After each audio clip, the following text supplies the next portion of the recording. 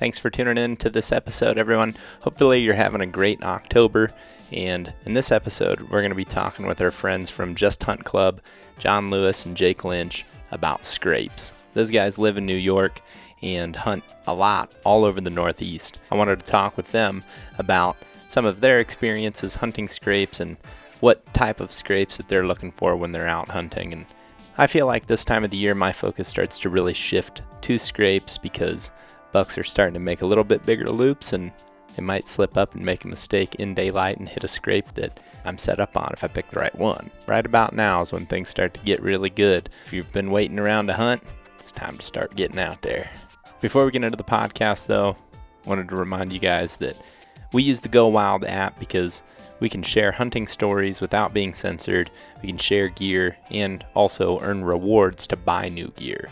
One of the coolest things about Go Wild is you can use the Pursuits page, which is on your home screen in the app, to find serious strategy advice. You can dive deep into hunting topics, and there's tons of content to learn from. When you're on that Pursuits page, you can see questions from other hunters, such as Kyle, who asked, as a new bow hunter, should I focus on in-depth knowledge of a couple pieces of public land or have a broader understanding of many areas? You can also see all the answers, and you can also help Kyle by saying what you believe based off of your experience. It's pretty cool. It's like a hunting camp online, and the app is free and available in the App Store. If you guys want to check the description of this podcast, you can click a link there, and that'll take you to the Go Wild app, or you can visit downloadgowild.com to get started. Thanks for tuning in, everybody. Let's talk scrapes with John Lewis and Jake Lynch. Man, I meant to brush my teeth so that... Yeah, me too, but I didn't. No. Stinky pigs. I did. Get on you, Jake. Today we're going to be talking about scrapes. We got John Lewis and Jake Lynch in the house, literally in my house. First time. Present. Yeah. First time I've been in a place of your living. That's like, you can tell you're actually living here. And probably since 7 years ago, I would guess, since I was in that apartment in Iowa. Yeah. I mean, Warb's house doesn't count. Yeah. That wasn't really a place of... It was like a temporary... Yeah. Very temporary, like people. I mean, I really just feel like if there's carpet in the bathroom, it's not a place of living. There isn't anymore. I know. They changed it. It's crazy. That was the weirdest thing out there. And in the kitchen. And actually, a lot of people's houses in Iowa is like carpet in the kitchen bathroom. Just an Iowa thing. I think it's just like, maybe slightly outdated. Just like something they hadn't quite transitioned to the norm there yet. Yeah, that's real weird. Kind of gross. Kind of see what ends up on my bathroom floor, and to think that if that was carpet. Oh yeah, I'm thinking man. All right. There might be little urine stains on that one. Yeah, the funny thing is too, when Sean was living there, or maybe he wasn't even living there. He had a few too many drinks and was sleepwalking, peed on the carpet in front of the sink. Oh, like a dog. Yep. Yeah. That was one of those deals that, really makes you wish you didn't have carpet. When I was a kid. I wouldn't be having too many drinks, I don't think.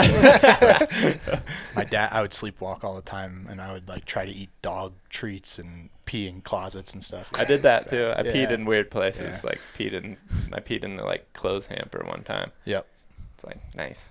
But yeah. The weirdest thing I ever sleepwalked, this will be real quick, was that when I was living with Barber and Chantel, and my parents, I forget what, for my birthday or something, I had this grilling package of a bunch of different barbecue sauces, and I woke up in the middle of the night and apparently pulled them all out. I went into their kitchen and moved stuff all around. I woke up the next morning and I was hugging this empty box of barbecue sauce. And I come out and I go into the bathroom and there's an open thing of barbecue sauce on the toilet. And I go into the kitchen and Eric's just what did you do last night? And I just sleepwalked around, moved stuff, and found that really box remember any of it. None of it. Yeah. Nope. That's the creepy thing about it is you wake up and somebody's either tells you what you did or you see signs of what you did and you're I don't know. Yeah. Ted sleepwalks a lot. Really? I'm sure you've heard some of those stories. Oh, man. I could tell you We He could probably seems do a like whole that podcast on when you that. wake him up. He looks like he could have just been done sleepwalking. Yeah, yeah, it's pretty Yeah. wild. That's funny. So today we're going to be talking about scrapes. We're actually getting ready to go elk hunting. There's a rifle season that we're going to go participate in, but we want to talk about scrapes mostly because we feel that that's something that's coming up. It's kind of the next thing. But you guys were just saying that you've been really like using scrapes to your advantage really since the season started. Yeah, I mean, I say that like us as like our whole group. I mean, we focus on scrapes pretty much year round, Right. whether it's for gaining intel, especially if you find like the right ones. You know, like you have those ones where like a buck's just, you know, fired up and just is going to make one, but you find those like community ones that deer hitting year round. Like there's a good chance that you're going to find, or like the bucks in the area are eventually going to hit that, whether they're checking for does or whatever that is. I've noticed in the last week, like just from cameras and stuff that I've had out, like just all sorts of bucks showing up, and they're all on, you know, like more community scrapes where it's been does all summer and some stuff and early fall, and now it's just like, oh, there's a new buck. Oh, there's a new buck, and it's like, you know, Where 5 they a week. coming from? Yeah, and they're just like starting to do that, you know, and most of it's at night. But yeah, early season. I mean, we did that the island trip, and besides, Cody. We lost one buck that Cody hit. He shot that over a scrape. Brett shot that one over a scrape the first night, and Kyle shot one over a scrape, and that was like September 15th, 2 on September 15th, and Kyle's, I think, second one was the 19th. Yeah, something like that. But that was all that we were. And those bucks were hunting. in velvet too, right? Yeah. Yeah, that's crazy. Kyle's second one, so the Cody's was in velvet that he hit, which I need to show you that footage and see what your thoughts are on it because it's interesting. Brett's was in velvet, Ross's was in velvet, and Kyle's first buck was in velvet. I mean, that's like more. That's the most deer that we've. I mean, it was a very unique situation, but yeah, that was like the whole goal of that. If you were sitting somewhere, was scrapes. Yeah. And we just ran, and the way we found those deer was we ran cameras on those same scrapes in the summer, and all those bucks were on those scrapes. Or the one Brett shot was on a mock scrape, so that was a little more interesting of a situation. There wasn't anything there, but it was just like a spot that made sense, and he made one, and that deer was 7.5 years old, and he found it, and it was just like boom, boom, boom, like he just like fell in love with it. Every other day for like a couple weeks, right, before we got there. Yeah, it was like. Yeah, clockwork pretty much. So how did you guys find these in the summer, or whoever it was that put the cameras there? What was that strategy? Just like covering ground, just looking transition lines, and then picking out licking branches and stuff? For as far as like finding active scrapes or finding like spots that we wanted to make mock scrapes? Mostly where you had the cameras set up during the summer, and then you guys ultimately set up. So like, how were those places found, or was it like before season, just anticipating that these are going to be like annual scrapes? Is that kind of how it was? Yeah, I mean, there's a couple. I think a lot of times too, when you get into like a good idea of that, it's probably a scrape that's going to be used year round. Is they kind of coincide with like a transition area or like a funnel that deer are naturally moving through anyway. You know, like I was saying before, where you have those ones that it's just like, you know, a buck may, you know, walk through this wide open timber one time in the fall and be Pull up a spot ticked over off and over again. yeah, but like that's probably it. But like, yeah, so a lot of them were, you can find them too, like ones that have been hit year after year after year, because if you look at the ground, especially like where we're at, where we don't have like a lot of like build Leaf up matter. Yeah, leaf matter, like you'll see the roots, you know, of the trees and the plants, and a lot of times they're broken off, and you can see like layers and layers. And honestly, when you find one that's, you know, hit year round, you'll just smell it. Like if you open that thing up, it's like, whoa, that thing stinks. And then, you know, obviously you're licking branches and stuff like that, but you can see they're kind of like A depression into the ground. But yeah, so I guess to answer your question, was a lot of it was just, and I didn't do it. It was a lot of Chris. Chris spent a lot of time just like hitting new areas, running through them, finding them, opening them up. One thing that we like to do too is make them absolutely enormous. Huge. Yeah, like you can't miss it. Yeah, like if he's walking on the ridge and like looks down, he's gonna be like, "What is that?" You know, and then you have that visual cue too. So yeah, just covering ground and finding them, and then open them up, and then we use some synthetic scents. Like it's buck fever, so we use like the forehead gland, which is like super potent smell. It's like almost like a vanilla smell. So do you ever try it, like taste wise? It's not that great. The biggest thing with it is if you're in bear country, to make sure you keep it off your hands. Yeah, it's because like I have so many cameras get ripped off trees because the bears absolutely love it. Interesting. And I get bears on all my scrapes just because it's like a sweet smell, but the deer like it too. So yeah, so we do that, and then let them ride for however long, and if nothing's really showing up, go. What percentage of those cameras would you say are successful at finding like bucks? So like let's say you run 10 cameras. This is just for the sake of saying a number. Like how many out of 10 would you expect when you find one of those annual scrapes? Would you say that you're going to find a shooter buck appear even just a couple of times? Would you say it's 10 out of 10, or is it 5 out of 10, 2 out of 10? Probably. I mean, without really like looking into it deeply, maybe 3. Okay. I guess it also depends what your definition of a shooter buck is. Right. For like this, we weren't looking for huge deer by any means. We were just looking for bucks. So that was, and there was a super high deer population there too. So that would be, I would say, was way higher, because it wasn't like we were looking for anything super mature or anything like that. We were just looking for kind of the experience of it. But I'd say like around me, it's hard to say too, because I've been there long enough that like I kind of know which ones are at least where there's probably a big deer hanging out, and then I can key into it a little bit more. I'd say like 3 out of 10's probably. Yeah, 2 or 3. Yeah. That's a good ratio. And that's in like a pretty big woods setting. If you're running them on like a field edge or something in the Midwest, that probably is going to go way up. I always think of like the difference, you've already touched on it a little bit, but that difference between like the annual scrape that is just a big, heavily hit, it's got those things like the depression, no leaves, multiple licking branches a lot of times, versus the just kind of tapped on his way back to, or out to feed or back to bed.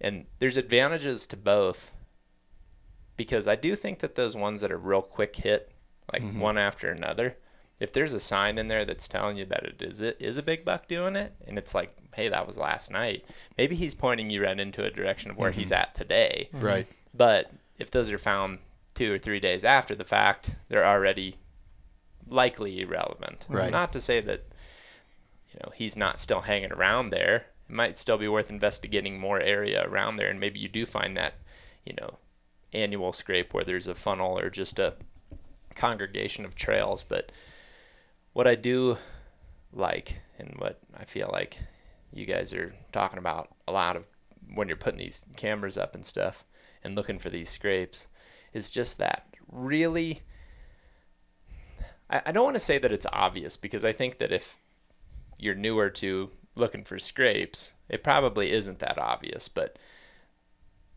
if you're finding multiple trails, and like really obvious trails, like trails that are really worn into the ground, there's a lot of tracks on them, when those intersect, and a lot of times that will be on a transition line. So for example, you're working a transition, and let's just say you've got a brushier habitat on your right side and open hardwoods on your left. And then somewhere out of that brushy habitat, a trail intersects with that transition line trail. And then you find the big old scrape, twisted up licking branches. Those are the types of places that it's like, ooh. If you got a good feeling that if there's a buck around here this year, he's going to be hitting this. Yeah. And I feel that as the season progresses, their loops just continue to get a little bit wider. And like you said, too, they do a lot of that at night, I think. But if you can find them close to places where they're bedding and almost just backtrack, like let's say you find 4 community scrapes in a big area. Well, maybe by finding those, you got a pin, you connect the dots kind of, and you're like, well, maybe that's where he's bedding, and then you can just continue to hone in on that spot. But I feel like this time of the year, this second half of October, man, you can start getting pretty dialed in on a buck hitting a scrape. Even if you don't have cameras, just by looking at how blown up one is. I mean, you remember the buck that Luke Nissen shot in 2017? It was, Greg filmed him. Yeah. Yeah, it was like our first year of THP. It was in that like real thick cedar. Yeah. Yep. So basically what was happening there is all of a sudden Luke finds this scrape that's just obliterated. Like every direction around this tree, this scrape is hit. Starts running a camera on it, and that punk showed up like twice a day. Yeah. And because he was right there. Yeah, in that situation, I think he's right on top of his bedding area. Yeah. Now, it's not as simple as you find a scrape and that's going to happen and a monster buck shows up twice a day. But I think that the more of those that you can find, and again, connecting those dots is just extremely helpful. And then to your point, too, of getting an inventory, at some point or another, most bucks or all bucks in that general vicinity are going to hit that scrape. Right, when you find the right one, yeah. And I think a lot of it comes down to they hit a trail.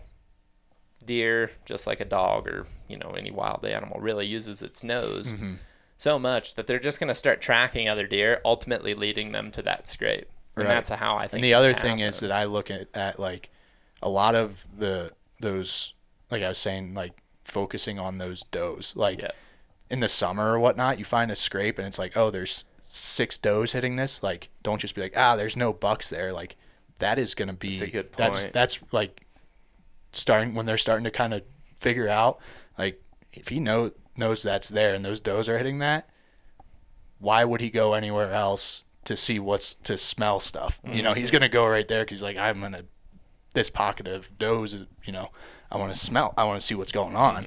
So, like, I think, scrapes, sometimes they get the mentality of, like, for buck and tell, but, like, also, like, in the bigger timber and stuff, like, I want to know where those pockets of does are. Yeah. And, like, if you can find that scrape that all those does are hitting, like, well, you just concentrated that to probably a spot that he's going to come check, even if he's 3 miles away right now.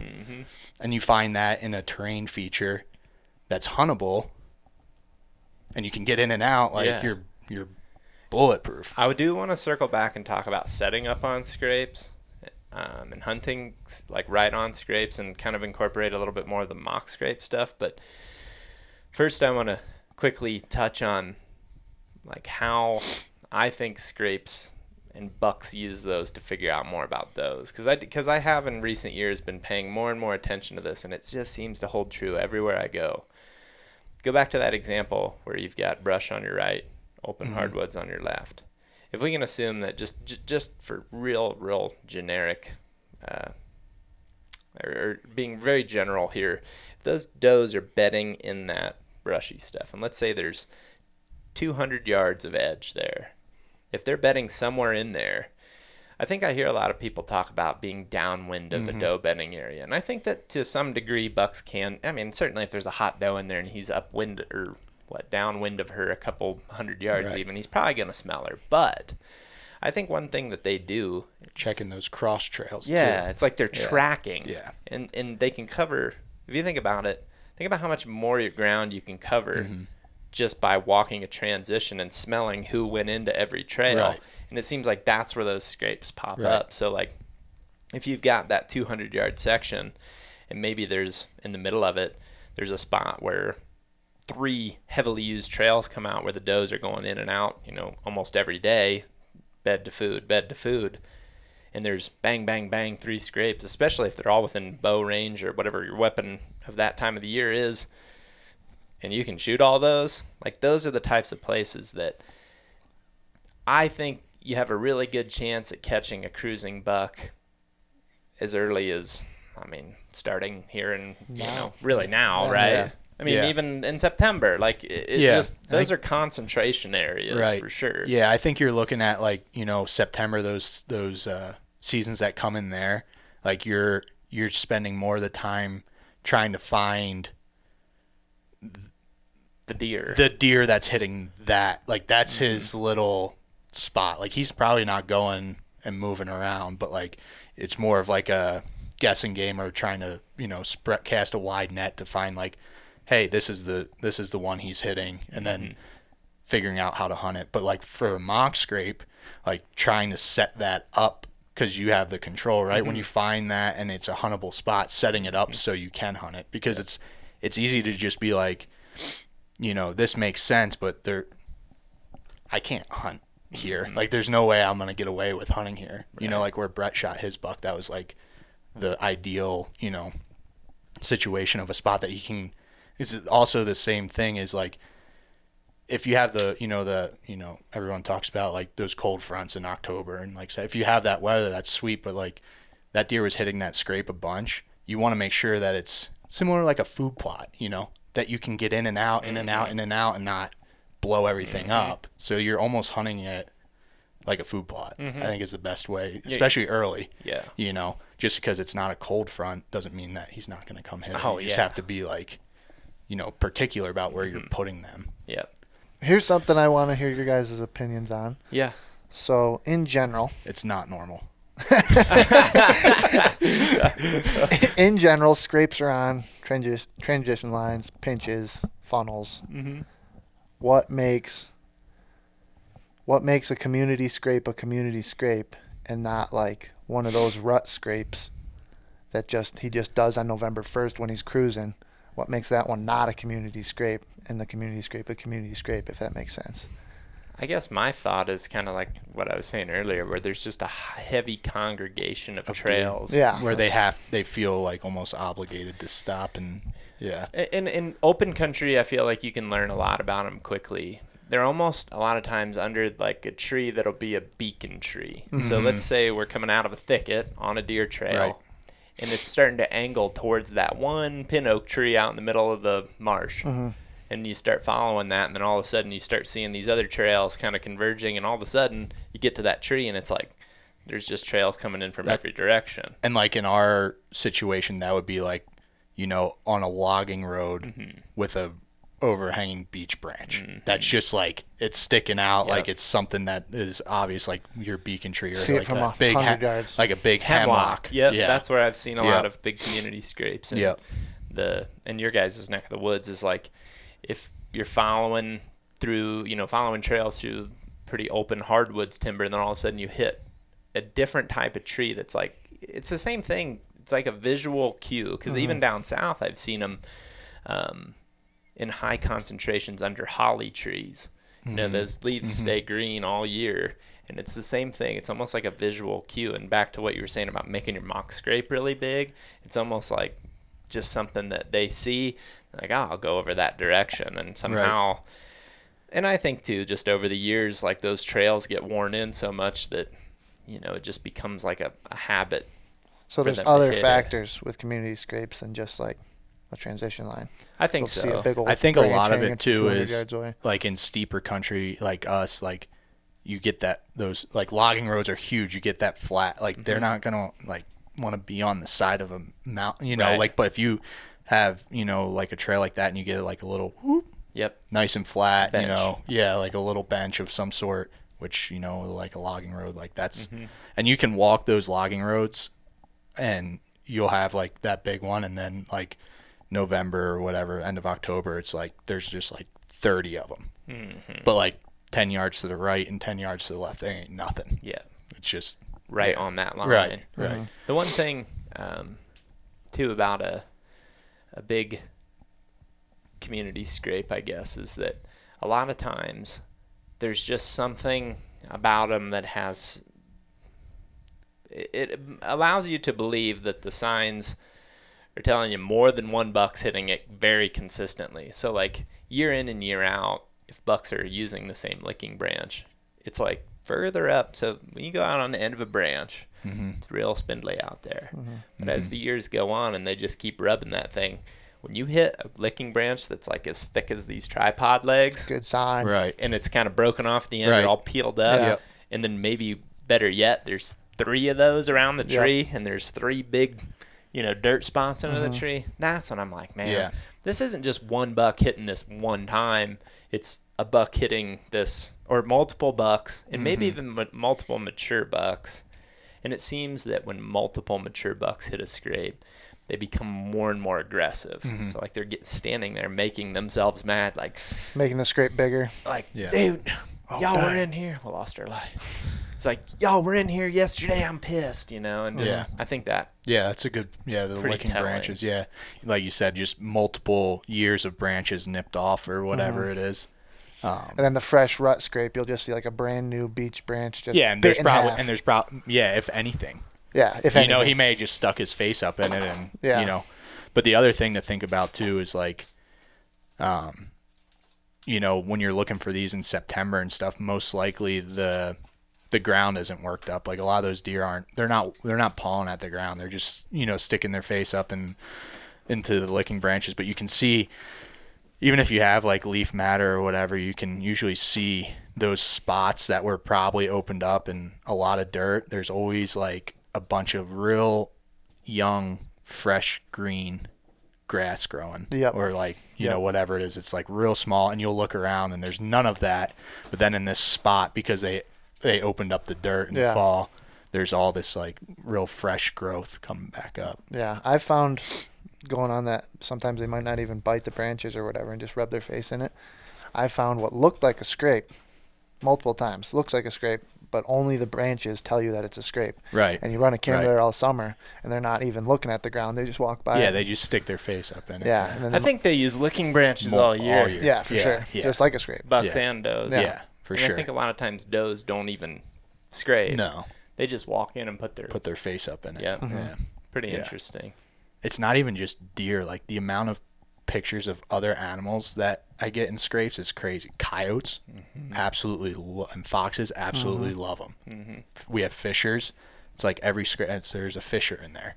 Like, so it's just like, in general, just like a, it's a bar. funnel. Well, it's a yeah, bar, and it's like for a the whole town. Like it's a Come and sniff community around. spot. Yeah, like, Well, I think it tells you a lot too about and yeah, funnel, like, funnel, beacon, like Yeah. whatever it may be. I think when you're talking wild animals, even ourselves, right? When you're walking through the woods, why do you stumble on a scrape? It's because somehow something's funneling you're you. funneling down to that spot. Yep. I mean, whether you realize it's happening when or not. they were looking for Cody's buck, there was 8 of you guys. Yeah. And they all spread out, and they didn't talk to each other, and every single one of them ended up at the same exact Yep. spot.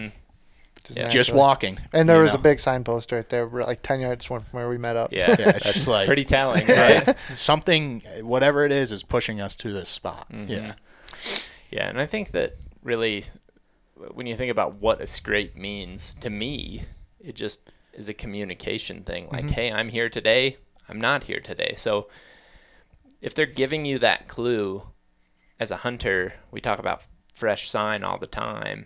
Well, if you see the fresh sign telling you that he's in there, it's a pretty dang good indicator that you need to like start thinking about what your next move Right. is a little bit more seriously. Yeah. And that's where even those singular scrapes going back into a Especially bedding as like area. a still hunter too, when you start to find those real, like, I think like the buck Bailey killed last year. Yeah. It was like, this is like today. and then boom, boom, boom. I mean, that's not how he killed him, but like that's like a super like confidence booster type thing if you're like still hunting with a gun or even a bow. Like Yeah. you're not getting anything, because you can look at a rub and go, oh, like that's fresh, but okay, the stuff's on top of the leaves. Was it today? Yeah, I mean, okay, you can see some that are like still like wet, but like a scrape, it's like, okay, like that's like fresh. And then you can also, They're track catchers. Yep. They yeah, literally are. and you the can look at the definition track and of then it. have somewhat of an idea of like, what this who we is after this? or Yeah, not? is this is this him? Yeah, exactly. I mean, there's been a lot of situations because I don't run trail cameras, and that's something that I like to do mostly to compare to. Like, there's that way you have like two different examples depending on what boat you're in. Like, if you're a trail camera runner, then you can hear what you're doing. If you're not, then you can hear what I'm doing, right? Like, to have two different comparisons in the strategy. And like when I'm looking at a scrape, I have to just make a guess based off these clues, what type of buck we're dealing with here. Like, is this big buck? Where are his tines, reaching how to? high up is, Yep, if he's making rubs beside it, what are those telling us? Are they, are you able to see tine marks on the tree behind it? Well, then that's telling you how long his tines are. I mean, little things like that. I'm not saying I'm out here like trying to field score a deer, but you can tell a lot of times if this is a more mature buck or if this is just something that, Dinkneck made goofing off on his way back to bed this morning. Like, he doesn't even really know what he's doing yet. Where when you hit that big buck scrape that's aggressively hit, a lot of times stuff will be thrown way back. Yeah. It's almost obvious. Like, okay, this isn't big stamp. If they're able to get up on their hind legs and they're taking out down a branch that's way up there, like, I mean, these are things that you're like, I don't think that's just little Bubby doing he's that. He's tall. Yeah. Yeah. He's long. Yeah. And I just think that being able to differentiate those things, like, cameras are confirmation of that, but at a certain point too, like, even as somebody that runs a trail camera, I'm sure there's times where you hit a scrape, you're like, big boy's going to show on this one. Yep. Yeah. Right? Like, there's just all those signs that are saying, like, hey, this is worth keeping an eye on. And I just think that sometimes, too, the annual ones are real crazy, because I've had a couple examples over the years where I found these scrapes once, maybe in turkey season. And then I go back again in the summer, and then there's a scrape there again. And then you go there in the fall, and it's like, whoa, that's blown up. But maybe you don't even hunt there. But then the next year during turkey season, there it is again. And when you start finding those places, it's worth lingering around those, in my opinion. Like, especially in my hunting style of, like, being extremely mobile. Why not just make that a starting point? Right. And then from there, you can continue to fan and try to get more specific. But, like, we're talking car hood. Everybody's heard that, man, car hood's great. But when you find those, dude, like, there's those. One great example is that buck right there. That was that same season I was just telling the story where the raccoon tried to get into our canoe. Oh, yeah. Like, that buck was right on a transition line where the year before, if it's not him, it's darn similar shaped rack, a buck was rubbing and scraping the heck out of that transition. Is exactly the same transition line, exactly the same spot as where I shot that buck the year after. Right. So, like, when I got in there with Logan that day and we saw a big rub on the same tree that we did the year before that was fresh, we didn't even have to see the scrapes. It's like, they're on that transition, just up there on that, edge of our bow range at 30, 35 yards. And the cool thing with, like, the trail camera stuff is you get that, like, exact, like, you can see, like, okay, like, this buck shows up here on this scrape October 15th, and he did it. It's like a sign, almost like a signpost. He did it the last 3 years. Yeah. Where, like, that's like a mental type thing, but it's, like, cool to see, like, the data. The date. Well, yeah, it allows you to much better backtrack the specifics, because here's an example that's on the other end of the spectrum. And this is something I should probably try to do a better job of referencing, are these unsuccessful scrape setups or unsuccessful situations where it's like everything looks good, but it doesn't end up panning out ever. Yeah. So Keith and I were hunting last season in a spot where there's a bunch of cattails, and there was a kind of like an alder buffer between the cattails and the CRP grass. And then there was an ag field out there. Well, it was so tight to these cattails, and there were so many freaking trails going straight in and out of the cattails, like, I guess, perpendicular to the transition. And then we just found, like, right off the road, scrape after scrape after scrape, to finally it's like you hit this one where it's the same deal. There's all these licking branches. There's multiple scrapes around a tree. We can set up in a brushy patch right here 15 yards from it. So we did. Nothing. Next morning, went in there and set up on it again. Nothing. Hunted there, I think, one more time. Nothing. And it's just like... I feel like that happens to a lot of people. And the reason that I bring that up is, if that's happening, keep her moving then. Like, there's probably something that's making them not get there till dark. Right. Maybe they're just bedding further back in there than you anticipated. If that's the case, then keep moving. Like, don't just keep hunting there. Because it's a cool-looking scrape. Right. I mean, or more put it in the breadcrumbs back of your mind and say, okay, maybe this is something that I should sit with the right weather conditions and not just sit it continuously. But like maybe this is something that would make a lot of sense when it's, you know, a cold front in October. I mean, and the thing is that was like real late October. Those puppies were smoked. They were smoked this morning. I mean, I think both Keith and I were like, we're going to see something. Like, Right. we're going to at least see a younger buck come through here, and we never did. Right. And I just think that in hindsight, it's like they were probably significantly deeper into that piece, but, you know, at the same time, when you see something that fresh, and you can also suspect that they're bedding in the middle of those cattails, and heck, maybe they were, dude. Maybe they just weren't leaving the cattails until after dark, too.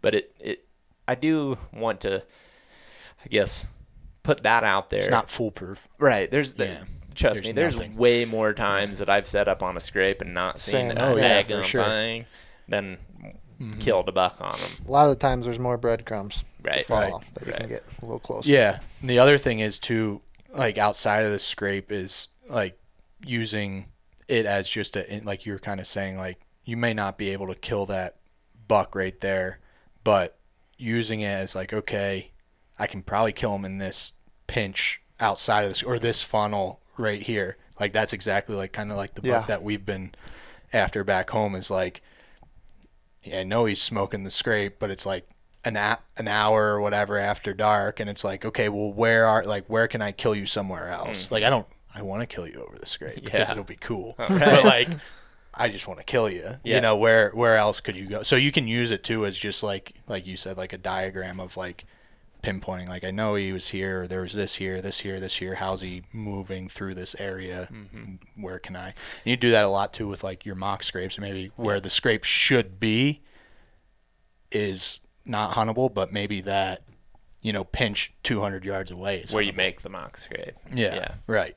Yeah, and I think of a really simple setup situation where, let's say, like in your guys' neck of the woods or a lot of stuff I hunt back east is just, you got a finger ridge that's maybe kind of got like a flat knob spot on the end. And let's just say, luckily, there's some blowdowns there too. So there's this visual block. And maybe because of that, it's a little thicker, some down trees. And in the off season, you found some real worn in beds there. If you follow that finger up to the main ridge, maybe up on the top, there's rubs and scrapes everywhere, but it's 350 yards to the top. Maybe by checking that scrape, whether that be through your cameras or you're on the boots on the ground scouting, you see that, okay, he's hitting that. But because of that bedding area that you found down the ridge, you've now got 2 points of interest. So cutting the distance in between, you could stage hunt your way back. So maybe day one, you set up on the scrape, or like you said, with better weather conditions. But then the second time, maybe you go get in kind of like a, you know, little saddle between the main ridge and the, like, you know, fingered knob that the buck is bedding on. And maybe that just increases your odds where, you know, he's almost going there like a destination. You're just intercepting him in between. That's what we're going to have to do, John. That's on that kind of buck. what that's like our kind of plan. Yep. We started safe, and now it's like, okay, boom, let's try here. Because I have an idea of that area in general, just because I've missed a bunch of bucks there in the past. It's a nice starting. I think the cool thing is too, it's a good starting point, and like you said, you have confidence in it because it's there. You know, it's like he's telling you I'm here. yeah, right? it's, even if he's not there in daylight, you feel. I don't think I've ever hunted a scrape and like not felt like a little good, like butterflies. I'm right, like, this like might fresh happen. enough. this could Yeah. be cool. Like this is a chance. It's a good chance instead of just like hunting somewhere, you know, where your confidence can get lower. Like it's a visual thing to let you know, especially without a camera. Like, hey, he was here. Like there's a Right. buck here. And a lot of times too, like we were talking about, there's a track catcher there with the dirt spot, and if you just see a big stamp or even just a wide scrape mark from the hoof itself, like that's a pretty good indicator. Like if you're looking at multiple buck, you know, markings in there, if one's real wide, that's usually a pretty good sign. feeling for Indiana. I mean, that's how we keyed in yeah. on all that spot in Indiana that killed that buck. me. Scrapes. Was all scrapes and looking at the tracks in them. I mean, that's a perfect example of like how you would hunt. I mean, we ended up hunting across from that, but like that gave us the clue of like, hey, and it was basically all track. Like, there's a good buck in here because it's in the scrapes. It's a perfect example of like what you just described with that finger ridge. We found those scrapes on that knob. Remember when we were hunting on the ground and the really mature one came in? Yep. It was like 75 yards from that knob that those huge scrapes were on. Yeah. But we weren't on the scrape. We were just off it, and they were cruising right through there. Mm-hmm.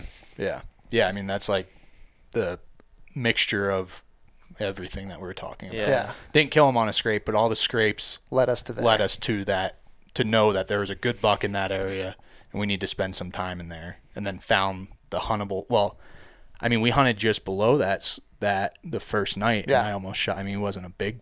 I mean, he was a weird look. He was a younger deer, but like, we almost shot one the first night, like from that, or the second night from that intel. Mm-hmm. But I remember the first spot we hunted. I specifically remember finding that scrape where we pinned that we wanted to get to, looking in that scrape and going, that's a big, like, that's a big neck. one. Yeah. So, well, I think. And then we saw like 26 bucks. Yeah. It was nuts. Well, but I think there's one consistency to the stories that I think of, whether they're my own or my buddies, just like your guys' Indiana one. The one thing that's consistent about all the stories that we're referring to is people were covering ground in season. Mm-hmm. I don't think, I mean, we're talking about finding scrapes like in turkey season and these annual scrapes, but that's not limited to that time either, where if you know where those are, they're worth going and checking, but they may not be hot. And if they're not hot, just because you've seen them there for 3 years straight does not mean you should be parking it there and not doing anything else. Right. Because let's say you just have a weekend to hunt and you park it on a scrape that's not just completely on fire. It is my personal opinion that you are way better off cutting your losses and continuing to move through the woods to where you're going to set yourself up better for next weekend versus just forcing being stuck. Yeah. Well, I mean, think about it. If you hunt 2 days on an inactive scrape, or one that they're not hitting very much, and you end up investing 2 days, 2 of your 2 days, or 1.5 of your days that you have to hunt for that week into that spot, what do you know for next week? Right. Nothing. Exactly. I mean, you're almost backwards. You're like almost in worse shape. So you'd be better off, in my opinion, to just keep covering ground and just looking for those places that are hot. I mean, essentially trying to get out of the habit of just setting up in a spot just because that's a spot you've set up in the past. I've noticed the weekend hunters that I'm around, they'll do that a lot. They'll just like be scared to keep going just for whatever reason, and they'll sit on that not super hot scrape just because I don't really know why, but I feel like it's this concern that you're not actually hunting, therefore you're not in the game. But if you practice the art of the still hunt scout mix, you can still be hunting, and you also are likely setting yourself up better for the future. Yes. Like knowing that it's like an investment in land, for example. If you invest in land, it's going to take a lot of your savings up, right? Or all of them.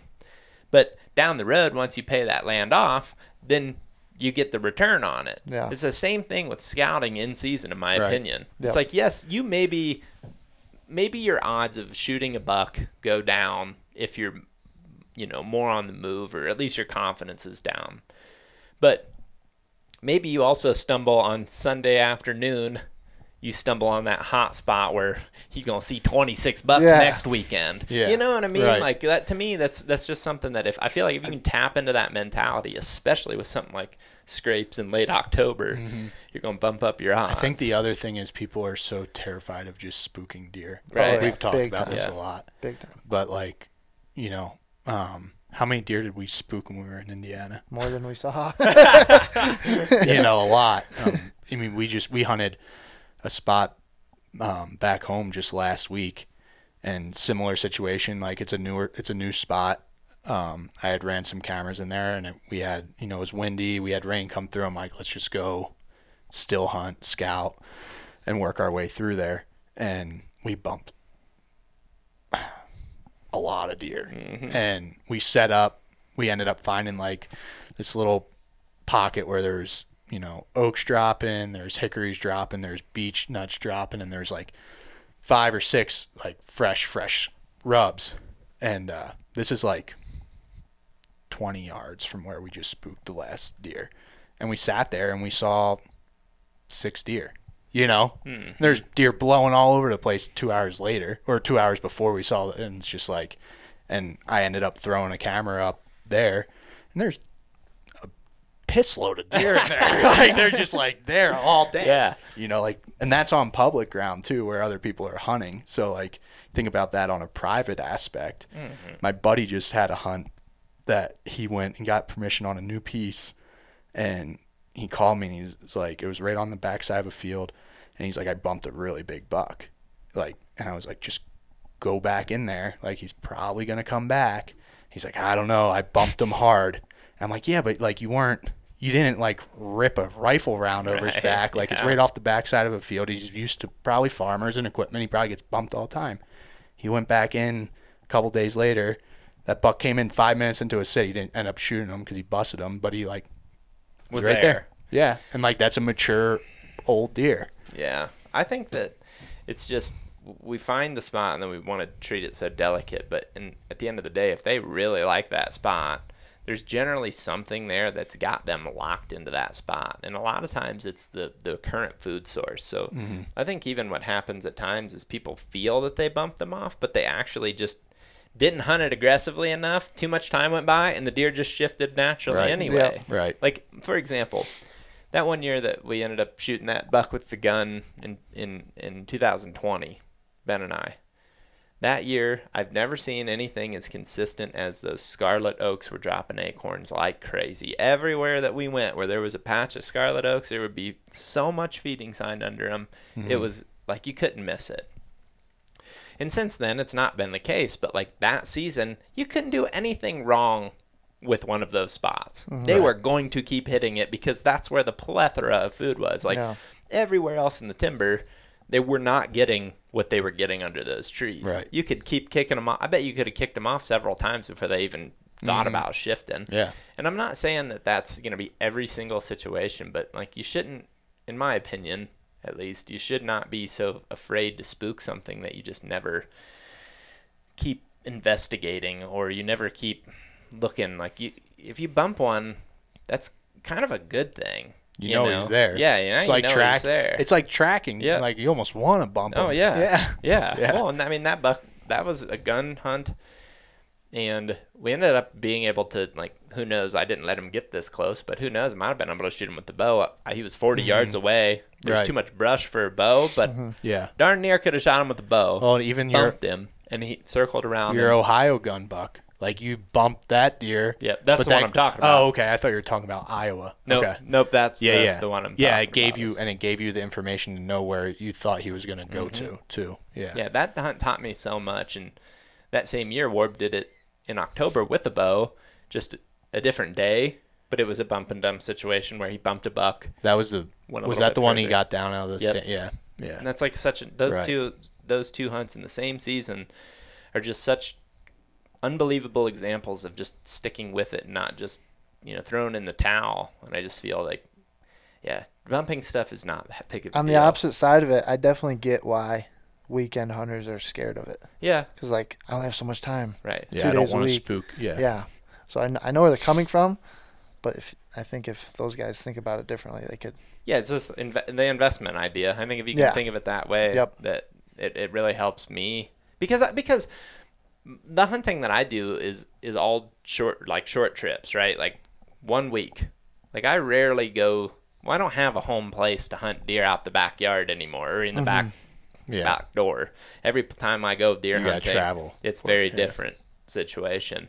And I think that when that's the case, you could think of it the same way. Well, I got this time crunch, and the time's always shrinking on me. The hourglass is always losing the hand in it. And then if you get too caught up in that and you start forcing it on day 1, 2, 3, 4, like you may not be setting yourself up that well for day 5, 6, 7. And I just think that, like, whether you're on a weekend hunt, a 3-day weekend hunt, a week-long vacation, a week-long trip, whatever you want to call it, just thinking of that time on foot as an investment for setting yourself up later in the hunt is extremely valuable. Help a lot, yeah. There's a long even a 7-day hunt is a marathon. Like, you're probably not just going to sprint out of the gate and win. Sometimes, but not very often. Like we're about to do. When we Good thing, Right, when we good tack thing on it's the only morning 5 guys. because I can't do a marathon, I don't think. So I guess one last thing I kind of want to touch on, because I feel like this is something that we at times get questions about, is the idea of setting up on scrapes. Like, how exactly, and maybe this is somewhat, mostly touching on this for somebody that's new to mobile setups and how to set up on the actual scrape itself. Mm-hmm. So, like, what is the progression of things that you guys do when you find a scrape that you're like, this is probably something I want to either hang in today or in 3 days? What are some of the, like, steps that you take? Go ahead, John. Like, as far as, like, how we're going to hunt it? Mm-hmm. Like, anything from visualizing him coming in Right. to your setup to I think, your access. yeah. Well, I mean, obviously, you want to kind of use, if you don't know for sure, use your judgment of where you think he's bedding to determine your access. Mm-hmm. The other thing, it's kind of like cookie cutter, but your wind too. I think one thing that I'll use, like, this year as an example that I feel like I might do differently here on out is, especially where I hunt, like, my best wind is going to be the last hour. Mm-hmm. And before that, it's just a stress mess because it's just like in those hills and stuff. It just is. It's messed up. I don't like it. Like, so, like, Nobody. So here, one thing though, nobody likes it. I think that because, like, you see the you deer see- like it, right? Well, and you see like, a hunting show in Iowa, and they're like, we got a straight west wind, and then they never worry about anything. right? And if that's been your only experience, it's like, you go hunt hills and you're gonna learn a lot real quick about. It's not even reading the wind on your weather app. No, it's about that. And then pairing that with anticipation of how thermals are going to pull in areas. So, right. Yeah. to your point, figuring that out. So, say you're I'm going to check this camera, but keep talking. You're in one of those spots where you think that scrape is super close to his bedding area. Mm-hmm. Well, you probably better not get in there when that wind's being weird. Yeah.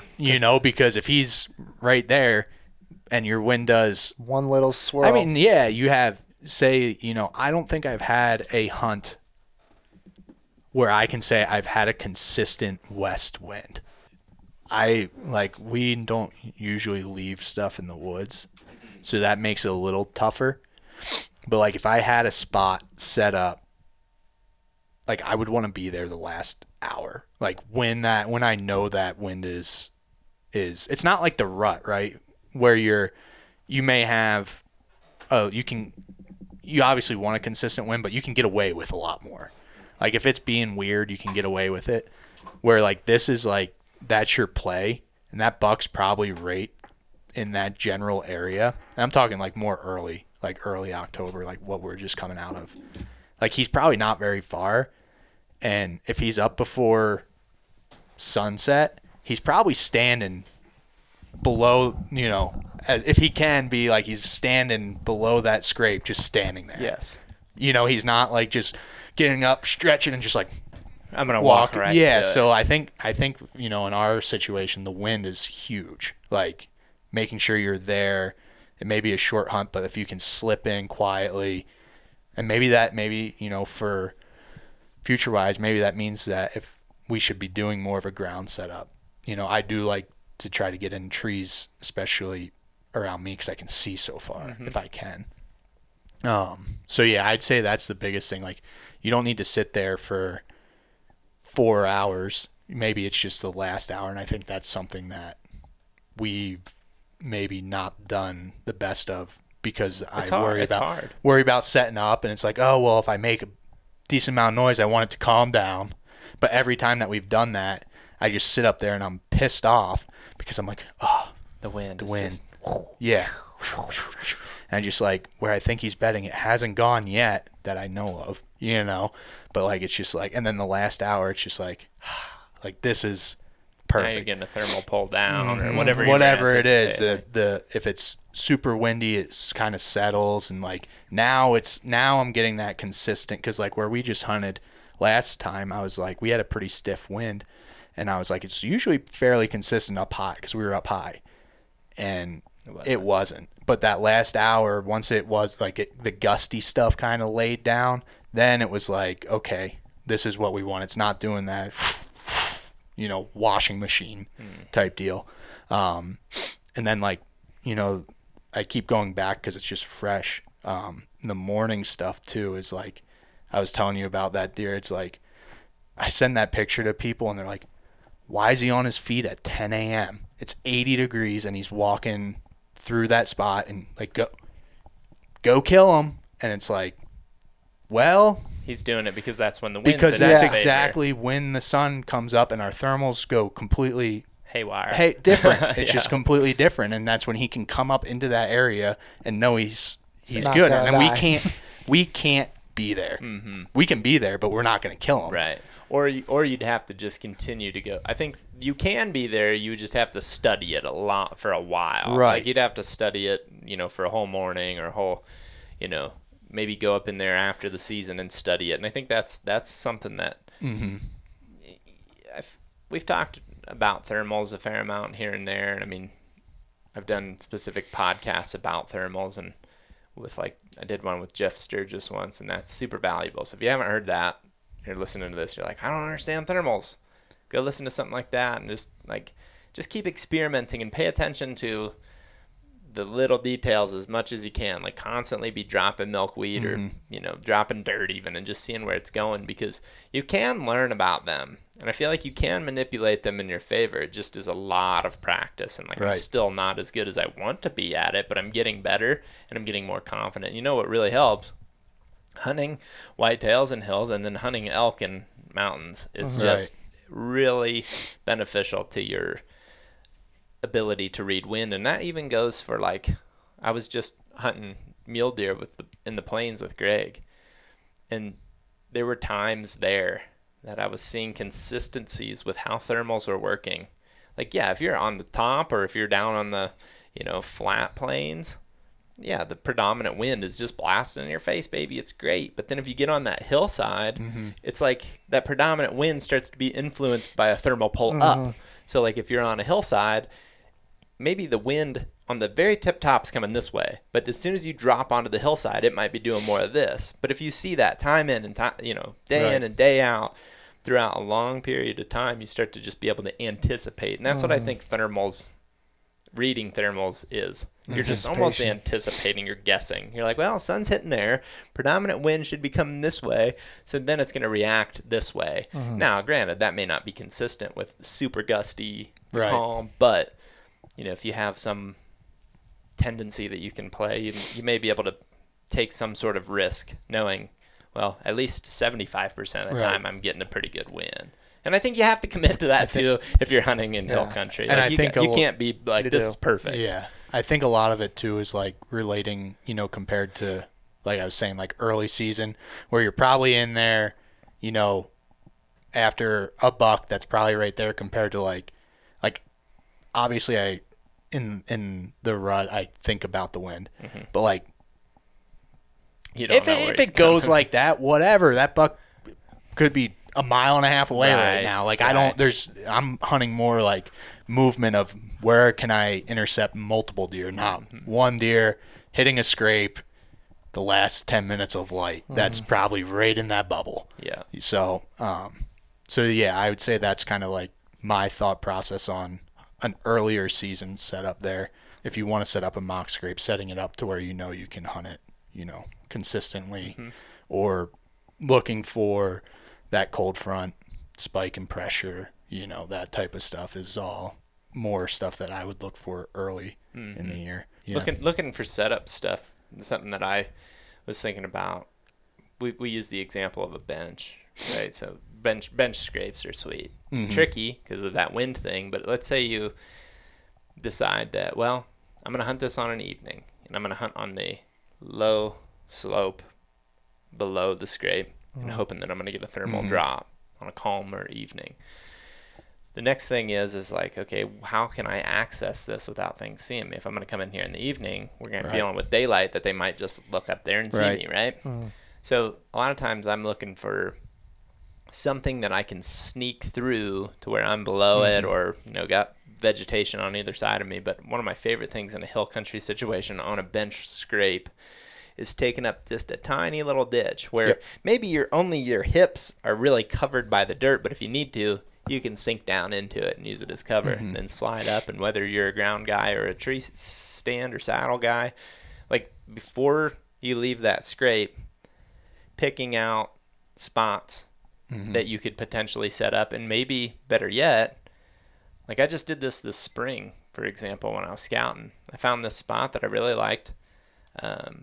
This scrape, I had actually found a shed in a bed on the end of a ridge, and just out of that bedding area, right on the transition to where it met up with a bunch of oaks, there was just a hammered scrape.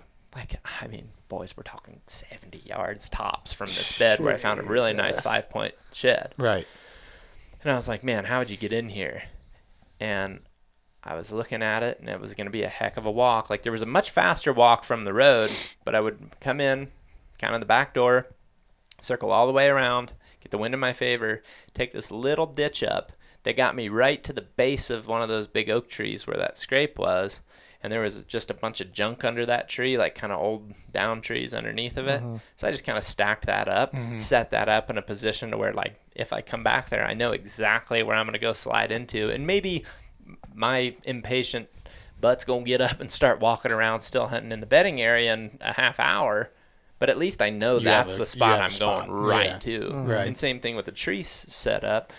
Like picking the tree, maybe if you got your stand and saddle on your back, you go up there, read the wind once. Right. Like those little factors, I think, are really beneficial if you know exactly that spot that you're hoping they come down. And also looking at, their entry and exit trails to those scrapes. Like the reason I like a bench trail is usually those trails go like this on that bench. They rarely go underneath and come up the steep stuff, and that's where you use that to put your ground scent there. Right. You're hiding in a visual standpoint. I really like those types. Just of go spots. slow. Yep. Yeah. Any little ditch or creek or whatever. Yeah, like where we hunt, even like like a thicker brush, like the one spot, like that's exactly what it is. It's not a very big, and they love to be right in there, but it's enough that I can slide around the backside. He's not in there. He's in that steep. Yeah. Like there's probably does and stuff in there, but he's way up looking. Like I think around where I hunt a lot more, they're bedding more with a visual than anything else when it's super steep. Yeah. Like just on a little, bench. Like maybe where a tree fell on that steep and they're like laying in the So I'm trying to stay as low as I can to get to a ditch or like a a thicker spot that I can just slowly, because I mean, even if your wind's good and there's deer in there, if you move up through that slow enough to get to the tree, they don't know. Like, what are you? Just another deer or a bear or a coyote. Right. There's enough crap in the woods that makes noise. As long as your noise is somewhat similar to that noise, it's. And animals, I mean, the quick tip to that is animals stop often. Like they're playing defense, right? Like most animals, maybe not as much a bear, but even a bear, if you watch animals move through the woods, they stop and listen all the time. So if you match that, you're probably getting away with more than what you think. Right. And they break big sticks, and then they sit there and they stop. Yeah. And they listen. So it's fascinating. We do this, but I've noticed over the years with the still hunting, just like being in bedding areas and being real tight with stuff, just ultra aggressive things. Something that I've noticed is a big buck especially will wait until the wind blows to move also. And that's kind of spooky. It's like he's the one with the experience. Like he knows how to play this game better than we even do. And if he's doing that, then we should absolutely be doing the same thing. Like I've been in a bedding area with a deer before and like heard a stick break and it's pretty calm.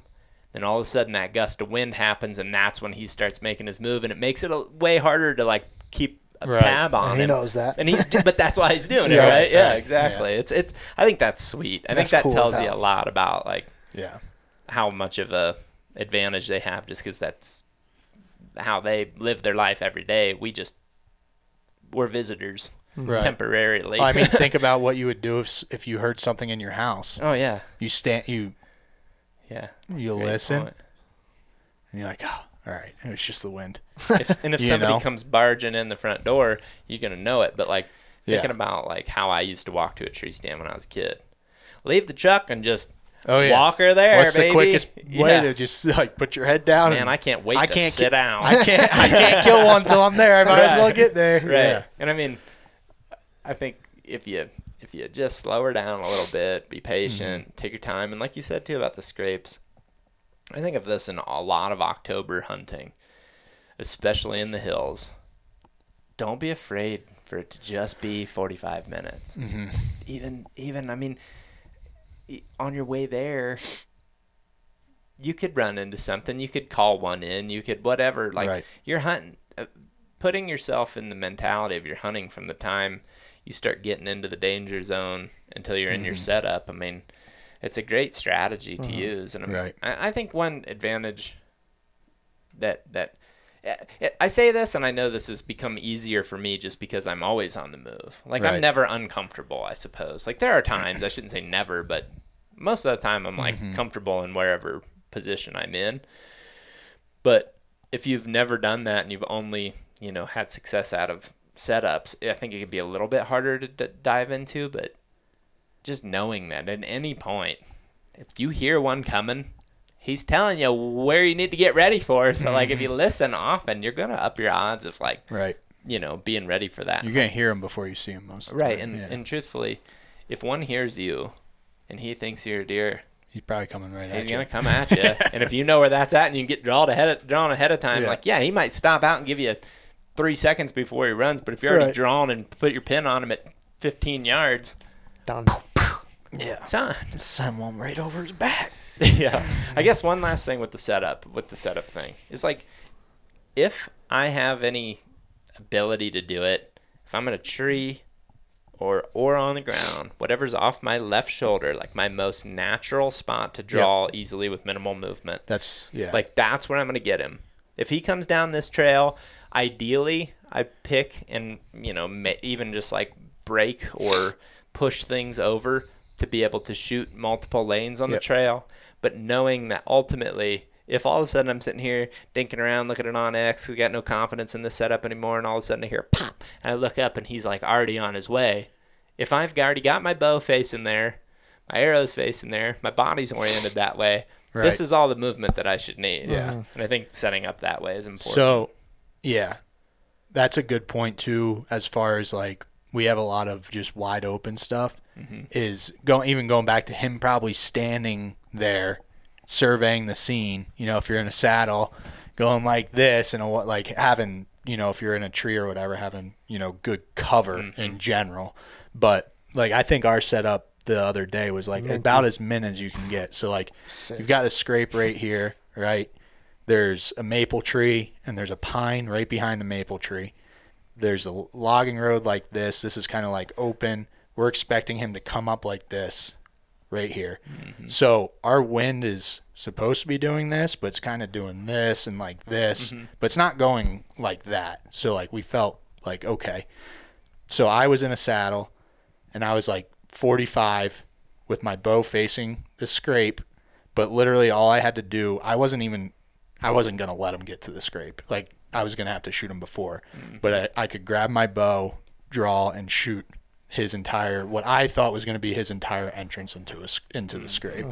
And just, like you said, very just grab, pull, boom. Like that's my easiest shot is spinning to my left. Yeah. But if he, for some reason pops up on the scrape, it's just like, I think I even said it in the video. I'm just like, ooh, that's like plug and play. Like, cause it was like, I'm just like, doink, like type deal. But, and then the other thing with the setup that just from talking about this, that I think for like our situation, we're doing a lot of hanging hunts. And like I was saying, I struggle with that early thing is maybe it is something where we do get in early, we slide and get everything set and literally get out and get back up onto like our safe entrance where the safe win is. And then slide back in. Yeah, I don't think that would actually be a sweet approach, because if it worked, it would teach everybody a ton of stuff, right? Right, because like where we were, that would be perfect, because it's just like it's a wide, like there's not deer, like we walk through a wide open cut, like there's not deer right there, so like we could sit on that, like right above there, 150 yards where like it's a top, so like it was pretty good right up there, and just wait and then slide in for that's a great idea. Power hour or whatever it is. The other example that you used is like ground setup in those situations, where that is a huge advantage, is you can just sneak your whole way in and then you just plop down. And then you're done. You know, there's nothing else. I mean, you don't have to worry about your, and like we tape all of our stuff and whatnot, but you don't have to worry about, clanking or even this stresses me out too. And I was actually just talking with Greg about this, is just when you, and this is actually something that really deters me from tree stand hunting, is the amount of time that my eyes and ears aren't on to my surroundings. If I'm putting up a tree stand, son, I'm in that zone. That's what I'm doing. And I'm not saying I'm not listening at all, but it's way harder to be paying attention than when I'm just standing there with my bow. Right. If I'm just standing there with my bow, like, I got all the confidence in the world that nothing's going to sneak up on me. I hate that feeling of like, ooh, I'm putting this stick up. What if I'm calling one in right now because he thinks I'm another deer? Ooh. Whoa, that was weird. We died. No. I guess with that's our cue. Maybe hopefully we can use the audio of this camera, but yeah. That's our cue to go scout for elk. Yeah. Thanks for watching, everybody. Hope you enjoyed it. Hopefully you learned something, and sorry the audio got weird here at the end, but yeah. Awesome. Thanks to John and Jake, and if you guys haven't already, check out Just Hunt Club. You won't be disappointed, and I've already probably flashed plenty of text, or well, I guess Keith has. Thanks, Keith. But yeah. Hey, Keith, it was good talking to you, man. Yeah, buddy. Good job, Keith. All right, guys. Catch you on the next one. I'm starving.